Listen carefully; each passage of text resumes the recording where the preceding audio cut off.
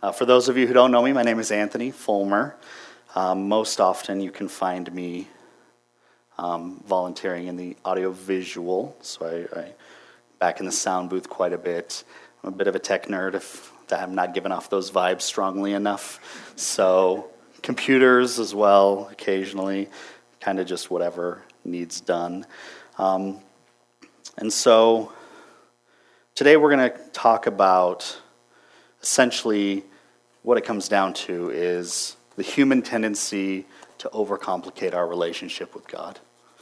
Not only individually, but corporately as a body, right? And kind of some troubles that some early churches had in that same vein as well. What kind of got me thinking about this is recently I was able to spend some time with my two brothers. We were having like a boys' weekend for my older brother's 40th birthday. Yes, I am under 40. The hair doesn't do justice, but yes. And anyway, neither one of them are Christians, and so as inevitably happens, as we're just kind of like sharing life together and really talking and kind of reconnecting with each other, eventually the topic of religion comes up. And those are always, especially when you've got all that family history together, those conversations can be good or bad. And so I remember at a certain point, my more combative brother was sharing with me how he could never be a Christian because at the end of the day, there's no way he could prove that it was true at all.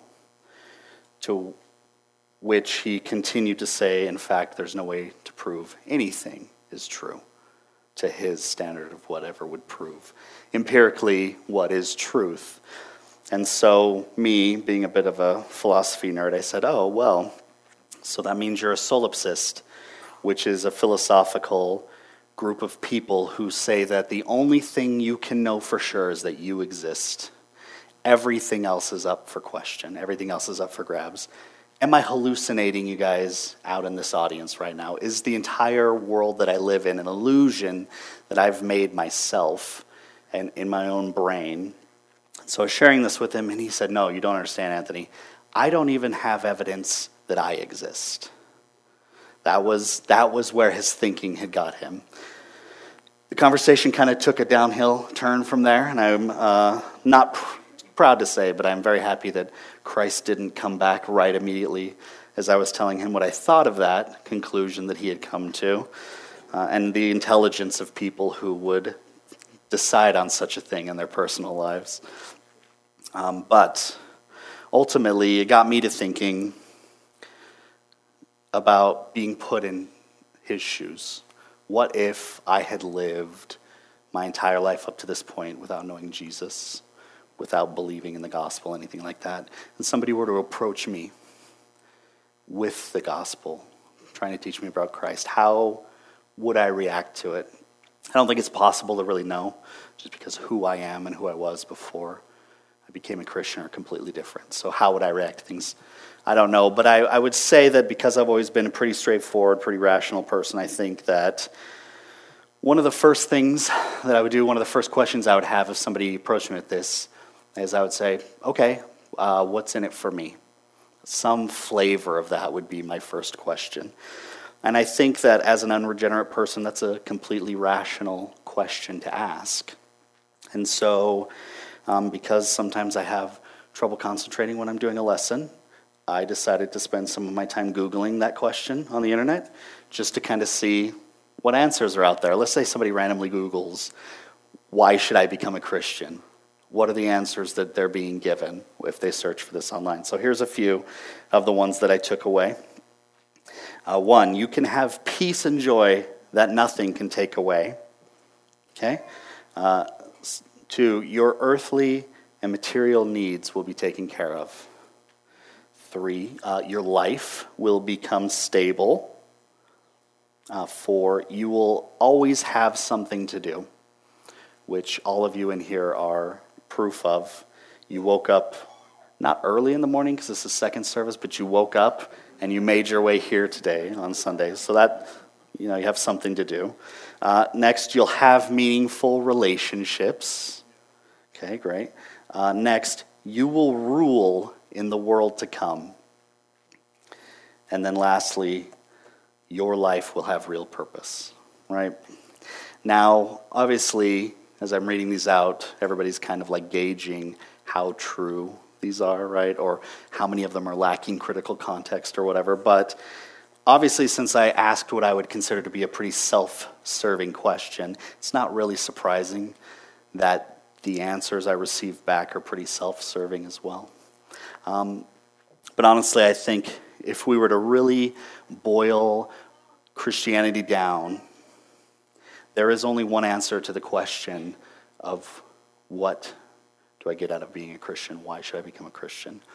That answer is Christ. That is all the Christian ultimately has to offer the non-Christian, is Christ. That's the only thing that anybody has to gain by becoming a Christian. God made Christianity very simple because he knows we are not smart, right? It's about having Christ. It is about knowing him. And let's be honest, while I think theologically we can all agree that Christ is enough, do we live that reality in our daily lives? Has that theological truth traveled from we rationally understand it to be true to it's a part of our activity, it's a part of our daily expression of faith? And even if it has, because hopefully I think some of us, that's true largely, right? Even if it has, I think we as the church have to constantly be on guard that we don't let other things slip into our theology of Christ. Humans are masters of overcomplicating the simple things of life.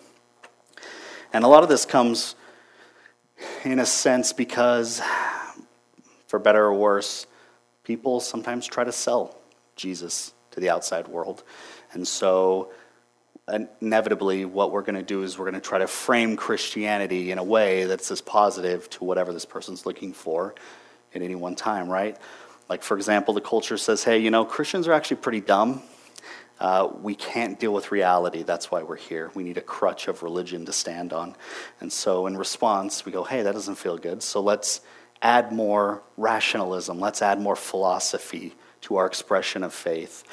Or the world goes, listen, you guys are a bunch of hypocrites. You act just like everybody else out in the world anyway. So what's the point? To which we go, wow, all right, I guess we need to start adding rules and laws into our expression of faith. Or maybe it's just something as simple as going like, church is boring. You guys are boring. It's too simple. It's too boring. And so we invite the culture to come and sit here. And instead of trying to worship God by the study of his word together, we're instead trying to entertain everybody. So the Colossian church that we're going to be studying, we're going to be in the book of Colossians today, they were under fire from false teaching. We're never told exactly what that false teaching is, but based on the arguments that Paul's making throughout this book, to counter it, we can know a few things about it. First, it had an element of philosophy in it. Secondly, it had an element of legalism in it.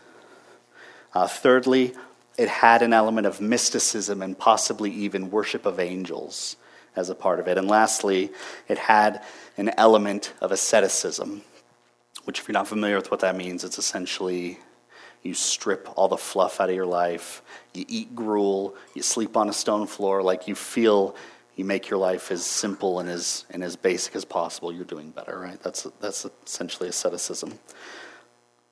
So today we're going to take a look at a little bit of that struggle that was happening in Colossae. So I'm going to read the first 10 verses of chapter 2. That's what we're going to be looking at today. And then I'm going to pray, and then we're going to get into it.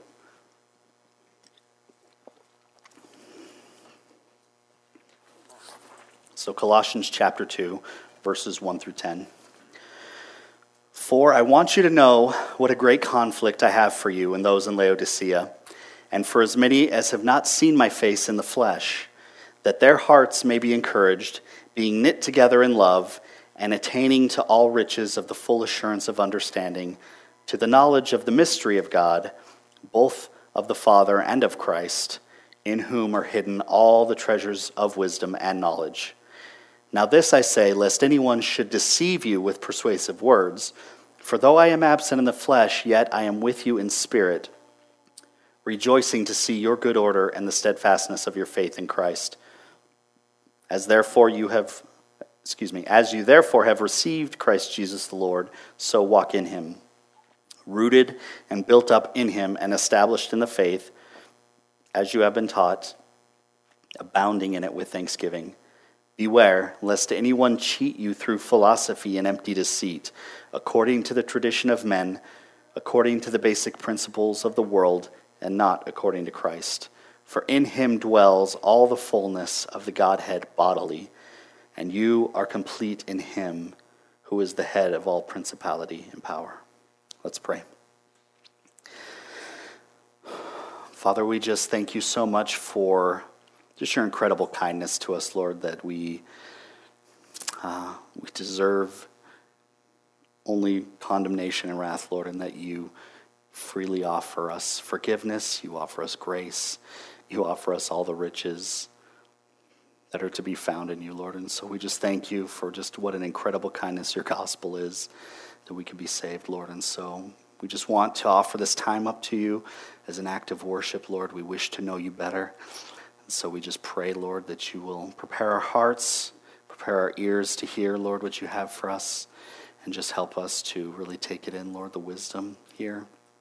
Lord, I just pray that this whole time today will just be an act of worship to you, Lord. You are worthy of our time, and so we thank you. We thank you for the opportunity to meet together as your people, and we just say these things in Christ's name. Amen. Amen. All right, guys. So let's break it down verse by verse. We're going to start here in verse 1. For I want you to know what a great conflict I have for you and those in Laodicea, and for as many as have not seen my face in the flesh. One of the things that I thought was really interesting about the book of Colossians is that when Paul wrote the book, he had never been to Colossae. In fact, we don't know that he ever in his lifetime ever made it there. So this entire Colossian church sprung up completely organically without him being there. He'd never met these people at all. What had happened is one of his Ephesian converts, Epaphras, had ended up in Colossae and was ministering to the church there. And at some point in that ministry, he noticed that there was a certain false teaching that was starting to become prevalent within the church. And this apparently had made him worried enough that he decided to make the journey to Rome, where Paul at this time was arrested on house arrest in Rome. That is the only reason that Paul knew that there was a problem here. That's the only reason he even knew a church existed in Colossae. And yet, though he had never met these Christians, you can see that he had a deep love and concern for them. Now, his love and concern for this church is a lot like the love and concern that you have for your children, or if you don't have children, that your parents had for you, right? Meaning, it's unconditional, but it does come with certain goals. What do I mean by this? Essentially, as a parent, I want my kids to amount to something, right?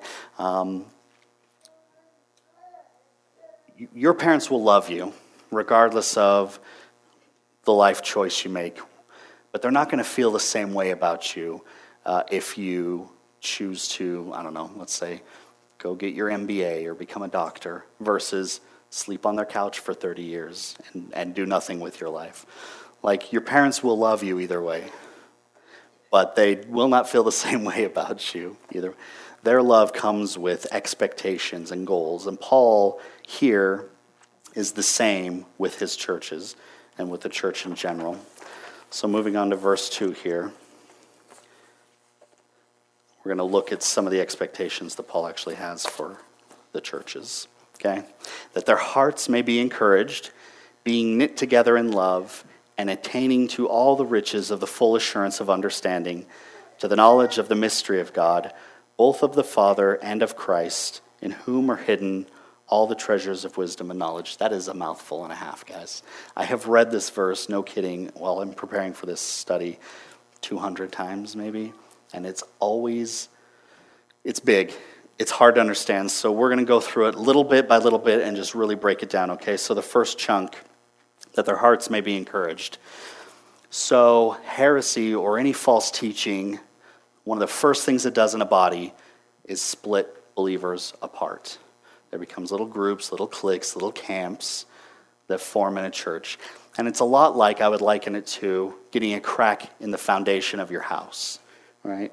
What happens when you get a crack in your foundation? Moisture is let in. Mold, like a perfect environment for mold, starts to happen in there. And if it's left unattended, those cracks get bigger, they get more serious, to the point in which no matter how soundly the rest of the house on top of it is built, it's all going to start falling apart. And the longer it takes you to deal with the cracks in your foundation, the harder it is to fix them, if you even can. Some people obviously end up bulldozing the whole thing and starting it over. So that's a picture of what happens to a church when false teaching is let in the doors. Disunity starts to ripple through the body. People become little cliques with each other. Satan loves this, because why? It's much easier to divide and conquer than it is to fight an entire body of believers that are unified. It's much easier for him to gobble you up if you're just in your own little clique by yourselves, hating on everybody else, right?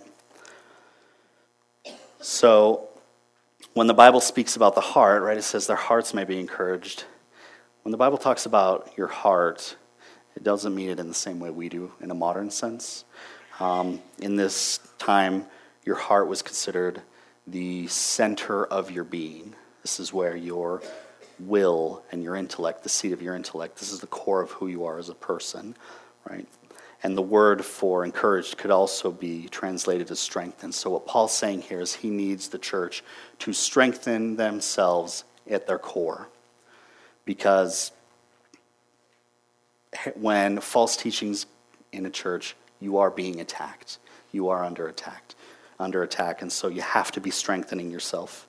Next, he says he wants this church to be knit together in love. It's a very simple concept. All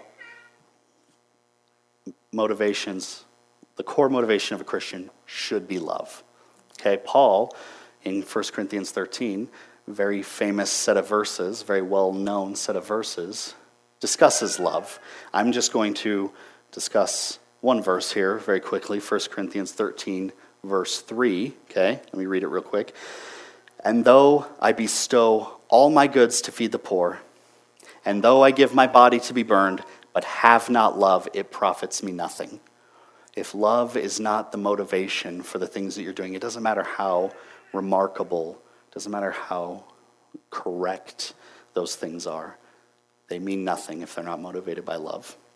So Paul wants this church to be knit together in love. He's very concerned about their unity, because unity comes from one of two things: coercion or love. Has anybody ever experienced unity via coercion? I'll share a little story from my own life. I have had meetings at work where it becomes abundantly clear that a problem that we're discussing, the decision's already been made before the discussion has happened. And so it becomes very clear during the course of this meeting that what you have to say doesn't matter. The problems that you think are happening aren't going to be taken into consideration because the decision's already made, and that's it. That's extraordinarily disheartening.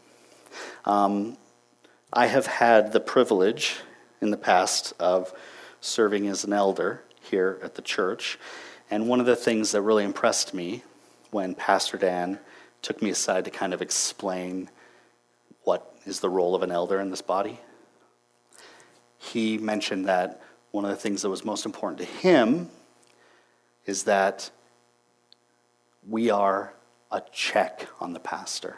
An elder is a check on the pastor. He understood human nature well enough to know the danger of surrounding yourself with a bunch of yes men. In a business setting, like is my main experience here, the consequences of having that sort of culture in a business means that your department underperforms, or maybe your turnover increases, right? People are quitting and they're leaving. Possibly mistakes that are happening are compounded because everybody's too afraid to bring them up or knows it doesn't matter anyways. Maybe they just stop caring about doing a good job. Those are all terrible consequences, but in a business sense, they're all very material consequences. In a church, that same attitude of coerced unity has eternal consequences that are just as negative. So it's much more important in a church that our unity be motivated by our love for one another. Okay? We're going to quickly jump over to 1 John chapter 5, verse 1. We just studied this last year. Pastor Dan did the book of 1 John. But this verse I love because I think it encapsulates this truth so well. Whoever believes that Jesus is the Christ is born of God, and everyone who loves him who begot also loves him who is begotten of him. If you love God, you will love those that he has begotten, you and me, right? Very clear. So, unity is not just about love, though. It is also about truth. Without truth, there is no unity, right? The foundation that you're building your unity on, if it's a lie, is sinking sand. It is going to be dead and gone, the first sign of trouble. And so, in the Colossian church, they were living through that time of division and turmoil. We know this because Epaphras was concerned enough about what was happening that he was willing to make the trip to Rome to come and get help from Paul. Ultimately, the lies of the enemy always result in the same thing, right? John 10:10. The thief does not come except to steal, to kill, and to destroy. And what does Christ say to that? He says immediately after, I have come that they may have life and they may have it more abundantly. Those are the two things, those are the two paths you can go down. Steal, kill, and destroy, or life and that more abundantly. So, unity comes from love, but it also comes from growing together in God's truth. I don't know if any of you guys have had this. Hopefully you have had this experience. I find it's always easier to do in like a smaller Bible study setting where you have a group of people, 10, maybe even 20 people, right? And you're all just kind of doing life together. You're reading the same verses, you're discussing it with one another, you're just sharing like, man, this really excited me about these verses, or this is, what God really showed me. And then just having that exchange of information and the sort of, camaraderie, the love, the fellowship that kind of activity builds. That, it's all based on growing in God's truth together. Hopefully, that's part of the reason that we're all here today right now, when there's a Super Bowl going on here in a few hours. That we actually want to have that with one another. This is about worshiping our God and growing closer together as his people. Hopefully that's our goal here. The next chunk of this section, and attaining to all the riches of the full assurance of understanding. That phrase is kind of confusing to me, even as I read it for the 1 millionth time. But let me just break it down for you very quickly. What Paul's saying is essentially, I want you to experience all of the riches that are available to you when you're solid and assured of what you have. It is very hard for a believer to claim these things for yourself and to enjoy them if you're not even sure that they belong to you, if they're not even sure that they're yours. And so this is Paul's heart for these people. There are two main reasons, in my view, that Christians lack assurance. The first is that they are unconvinced about the character of God and don't really know if he's as good and loving as he's portrayed, or that his people tell them they are, right? So you're unconvinced about the character of God. Or two, maybe you just lack full assurance of your salvation and you wonder if your Christian walk is even real. Is this actually a thing, or am I just fooling myself? So, obviously, assurance is a huge problem in the church because everything that comes after it your walk in general. Kind of depends on it in a really real way. And so, how do we get that assurance? This entire section of Scripture is really about stripping all the excess from our religious observance and just getting to the core truth that God laid out for us. So let me give you 2 revolutionary ideas for how to get assurance. First, you pray for it. Praying for assurance acknowledges the source of that assurance. Our assurance is something that God gives us. Okay? So we pray for him and we ask for it. 2, you read his word. As I said, very revolutionary. Pray, read the Bible. Great. When Paul says here, he says the full assurance of understanding. Okay? So to get that understanding, you should read the thing that teaches you about what you're trying to understand. That's as simple as I think. God makes everything. Next, Paul talks about to the knowledge of the mystery of God. The term mystery of God is used in a few different ways in the New Testament, but in this particular instance, Paul's using the term regarding the character and the person of God, which is something that we can only know or we cannot know unless it is revealed by him. Okay? And that's important because at this point, the Colossian church is being infiltrated by people trying to bring false teachings into the church. And their primary motivation is to convince the believers that Christ isn't enough and that there are additional things required from believers in order to have a good standing with God. And for those of you who were here last week when Pastor Dan was looking through Galatians 4, the most important part is they are the ones that can give it to you. Right? What did we study in Galatians 4 last week? They want you to be zealous for them. That's what Paul's telling the Galatian church about the Judaizers. They want you ultimately to be zealous for them. These Colossian teachers were no different. At the end of the day, it was about building themselves up, making themselves into something great at the expense of Christ. So the next part of this verse, both of the Father and of Christ, in whom are hidden all the treasures of wisdom and knowledge. Every false teaching ultimately comes down to attacking the deity of Jesus Christ. You will never see a false teaching on the planet that gets Christ correct and then aberrates elsewhere. They all have to throw Christ into doubt. He's the Archangel Michael. He's the brother of Lucifer. He's just a man who obtained the Christ consciousness. Right? These are all things that are taught in other religious settings.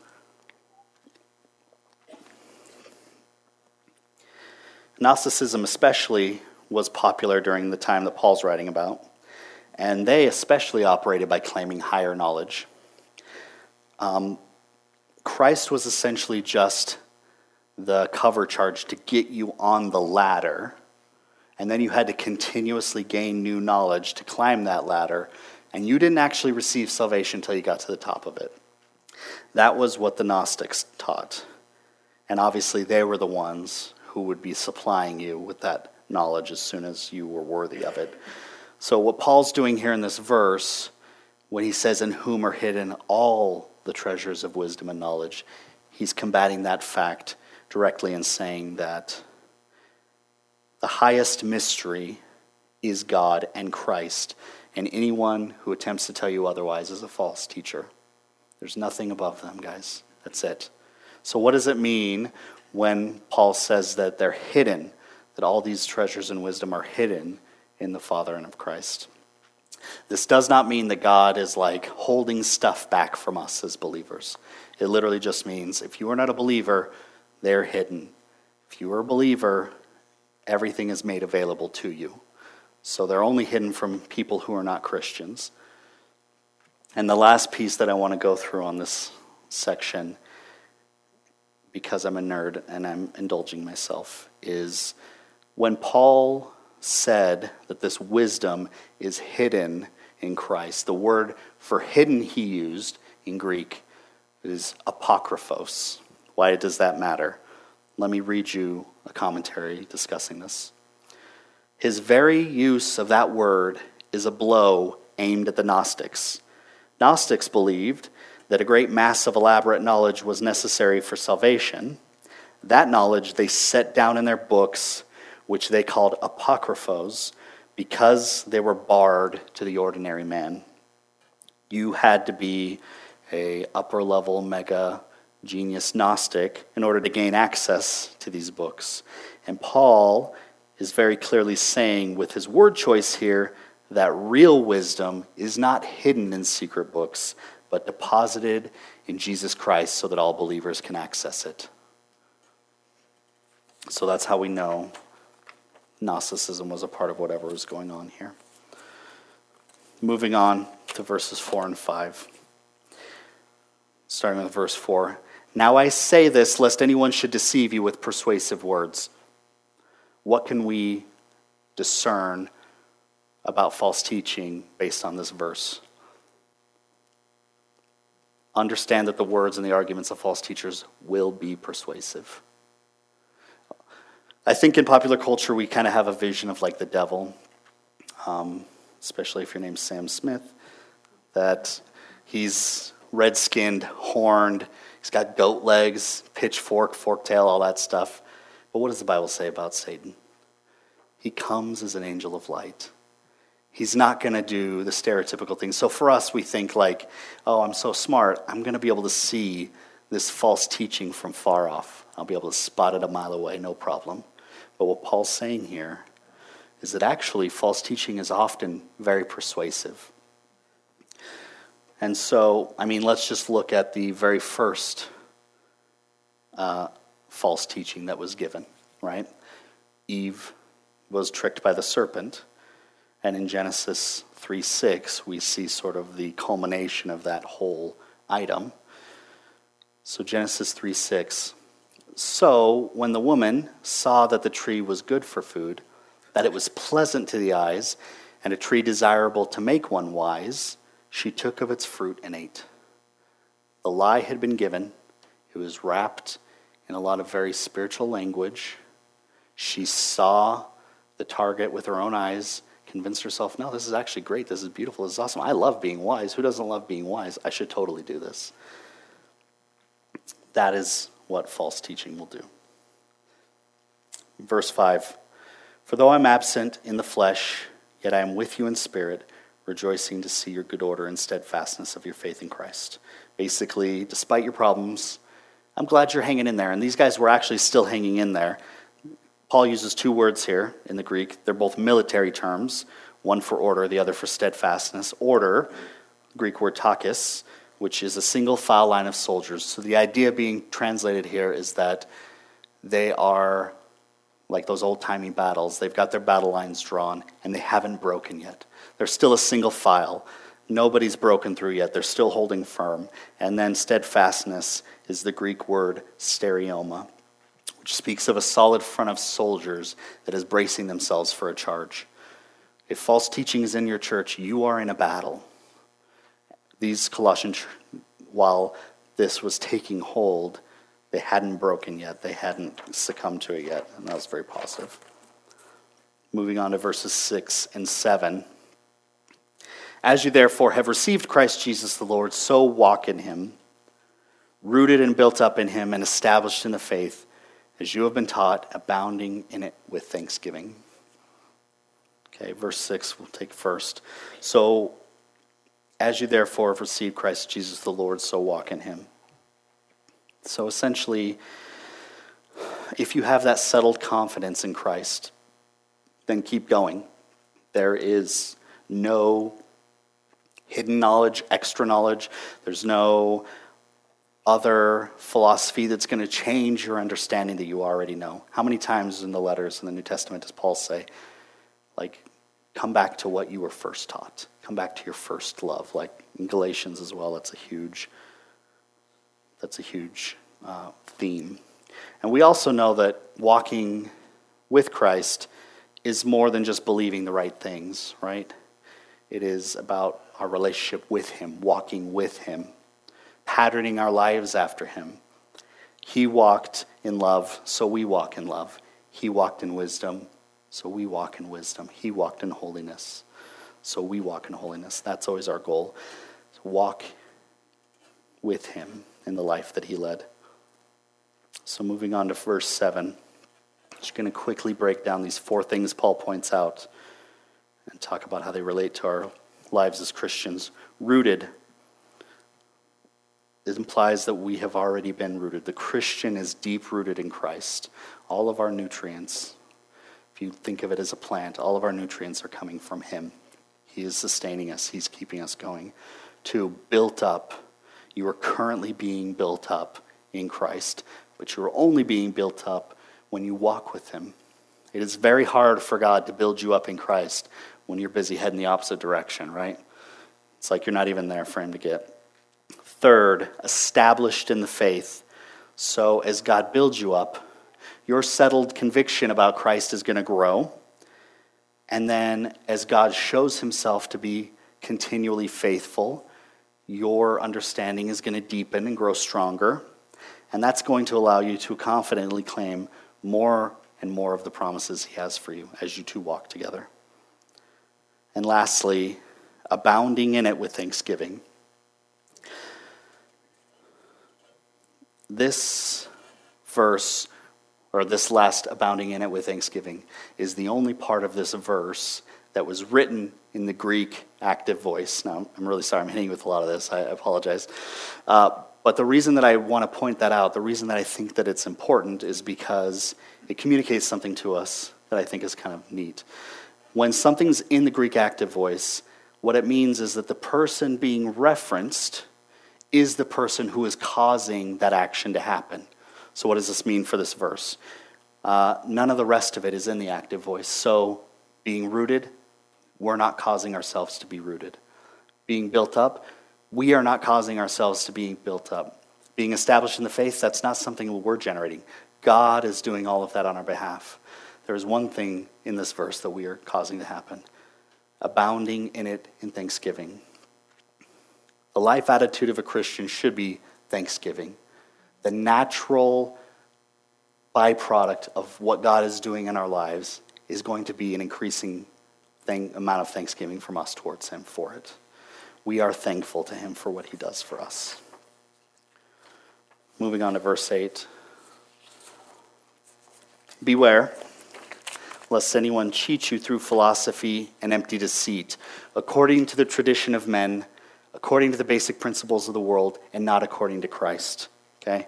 The English word philosophy, that we're going to get into right now, is a transliteration of the Greek word philosophia, which means we basically just stole the pronunciation whole cloth, anglicized it. But the Greek word means literally the love of human wisdom. Can anybody already see a problem with adding philosophy to Christ here? It is ultimately the effort of man to determine the core causes of reality, what caused everything, why it is what it is, where it's going, and what its intended purpose is. Humans throughout history have given radically different and often contradictory answers to the meaning of life, because ultimately philosophy is a exercise in frustration, because it is an unregenerate mind trying to determine ultimate truth without the help of God. Not going to be possible. So he says here, beware lest anyone cheat you through philosophy.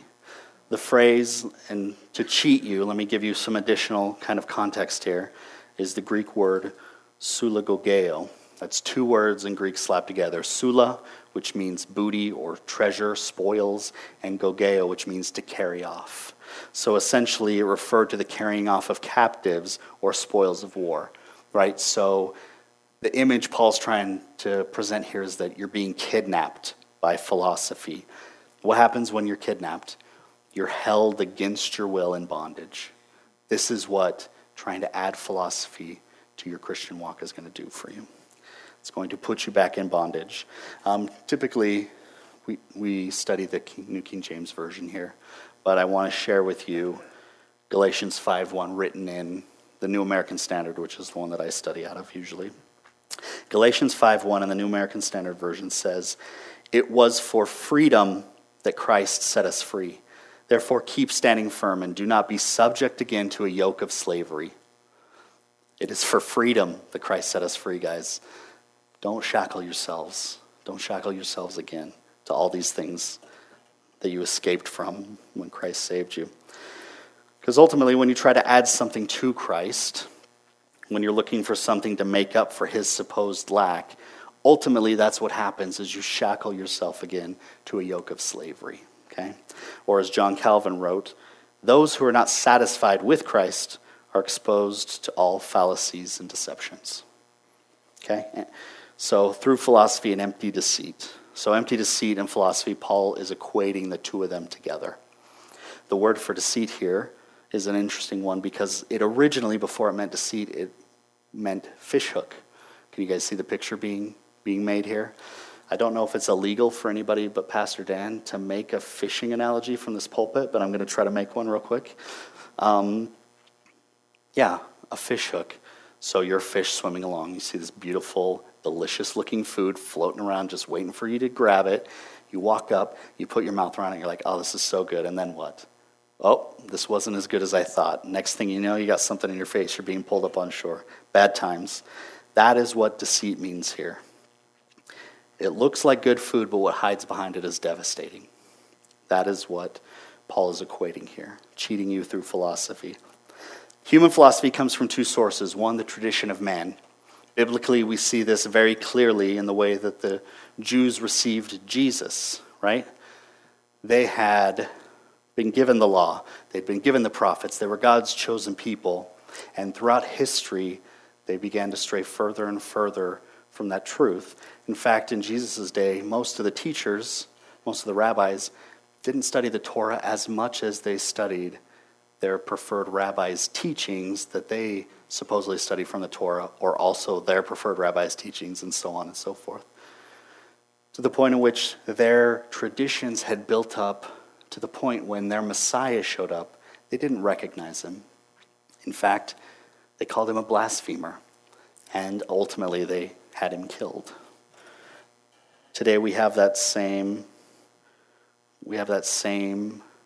picture to a certain extent in the Catholic Church. Catholicism teaches about sacred tradition that is on par with the scriptures for knowing how to live a Christian life. And that can be very dangerous, obviously. So man's philosophies. Here are some hallmarks of what man's philosophies ultimately boil down to. 1, actions are more important than intent. Doesn't matter why you're doing what you're doing, just do the right things.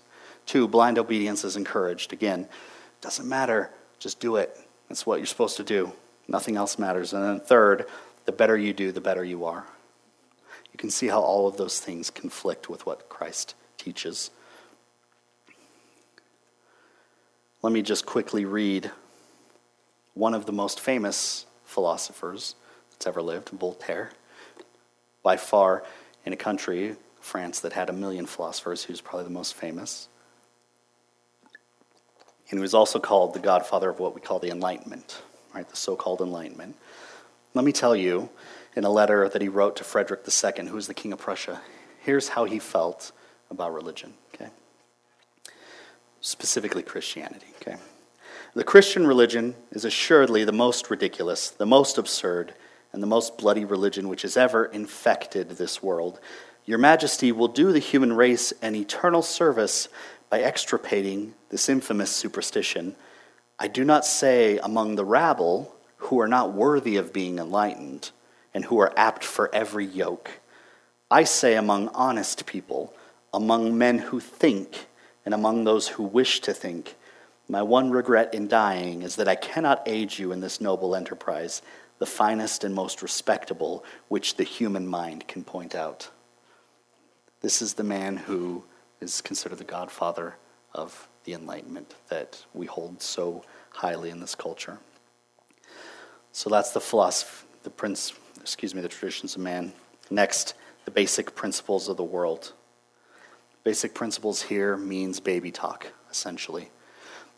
If you ask most Human philosophers, they will tell you that Christianity is stupid, it's simplistic, it's boring, it doesn't mean anything, and that they have this higher knowledge. What Paul's saying here is that their philosophy is according to the basic principles of the world, the most basic, the baby talk, the ABCs of the universe. We have the Word of God. And I don't know that you get much higher than that, right, guys? And lastly, not according to Christ, most importantly. Anything that diminishes Jesus Christ is a false gospel. It is not good news. It is not wisdom. It is just foolishness. Simple and straightforward. So let's wrap up with verses 9 and 10. And I will ask the worship team to come back up here. Verses 9 and 10. For in him dwells all the fullness of the Godhead bodily, and you are complete in him who is the head of all principality and power.